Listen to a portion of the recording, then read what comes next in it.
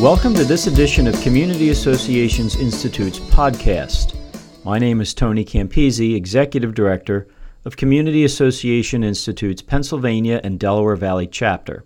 In this episode, we'll hear about the topic of rent receivership, how community associations can legally take possession of a zombie or delinquent unit and use it to generate rental income to make up for the loss of association assessments. An important topic given the continued high rate of foreclosures seen in some community associations. Our guest is Hal Barrow, an attorney and principal with the law firm Barrow Hoffman in Warminster, Pennsylvania. Hal is a member of CAI's Government and Professional Affairs Committee and a past president of CAI's Pennsylvania and Delaware Valley chapter. Welcome, Hal. One of the topics that confound community associations and their boards is what to do about renters. Many times, the question is what can be done to limit them, prohibit them, or somehow control them. The goals of a landlord can be different from the goals of a resident owner, and there are plenty of opportunities for conflict. But is there a time when it pays for the association to be a landlord? Is there a time when a stream of rental income can be used to offset delinquent dues? What if a zombie house, abandoned by a delinquent unit owner and ignored by the mortgage company, can be turned into a rent-paying income stream? Now, certainly, this presupposes a community where rentals are permitted, but where the option to rent exists and it's permitted by the governing documents, new strategies have opened new doors to do just that. Many associations have seen a scenario where a unit becomes vacant, yet the mortgage company is not moving ahead on a foreclosure, or a property that is underwater gets lost in limbo when an elderly owner passes away. The challenge has always been how to get control of that property to exploit its rental possibilities. This is especially true where there is an existing mortgage with priority over the association. Taking that unit to a sheriff's sale is expensive and it's time-consuming. That prior lien stands in the way of flipping the property. Well, associations are finding ways around those obstacles, and they are increasingly getting help from the courts. Courts have started to recognize that a valuable asset should not be wasted, and more importantly, that it is enormously unfair for the other members of the community to bear the costs of carrying a vacant unit. As a result, judges have become more open to allowing an association to take control of a property even before foreclosure or a sheriff's sale.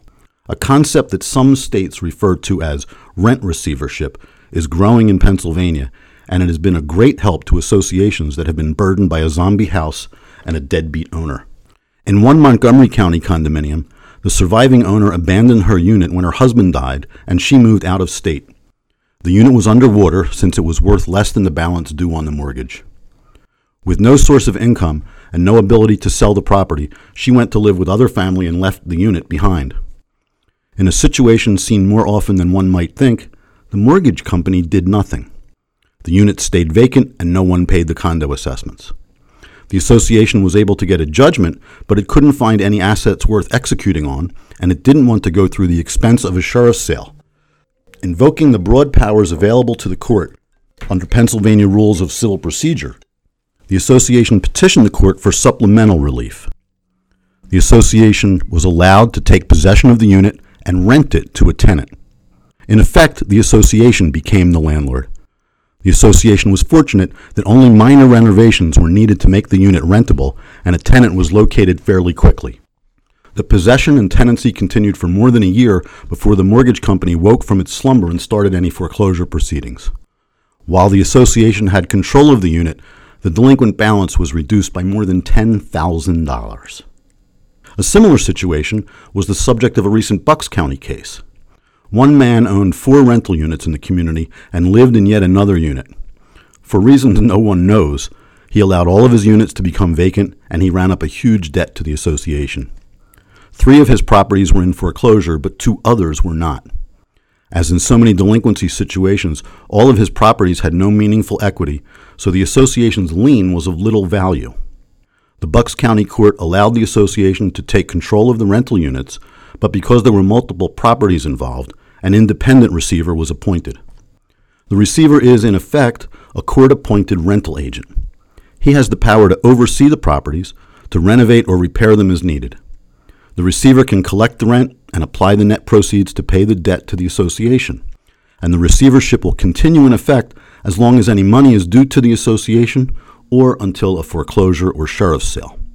Here, since some of the rental properties were already facing active foreclosure lawsuits, the association and the receiver will focus on the remaining units.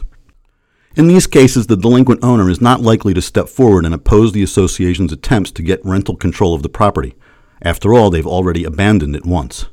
Experience has shown us how hard it can be to get a mortgage company's attention. In this scenario, if the mortgage company remains out of communication, the courts have shown themselves to be very receptive to an association's efforts to make productive use of those units. If the mortgage company does intervene to oppose the attempt to rent the property, they will also find themselves forced to move ahead on their own foreclosure, which can get a new owner and a stream of assessments payments. As long as the association is willing to take on the role of rental landlord, there is little downside to petitioning the court for possession of the delinquent unit. In the right circumstances, possession and rental of a delinquent unit can be a real boon to an association with a zombie property. A vacant property is a hole in the budget and a bane to the community that can be turned into a valuable asset. A petition for possession, whether through a receiver or directly by the association, is a new strategy to combat delinquents that can be very effective for a progressive board with creative and aggressive counsel. I'm Hal Barrow, a partner in Barrow Hoffman, a community association law firm in Warminster, Pennsylvania. We're proud to be part of this CAI podcast.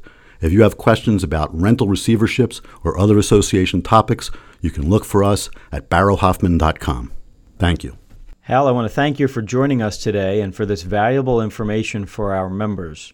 For more resources on this and other topics regarding the management and governance of your condominium, cooperative, or homeowners association, please contact CAI or visit our website at www.cai-padelval.org.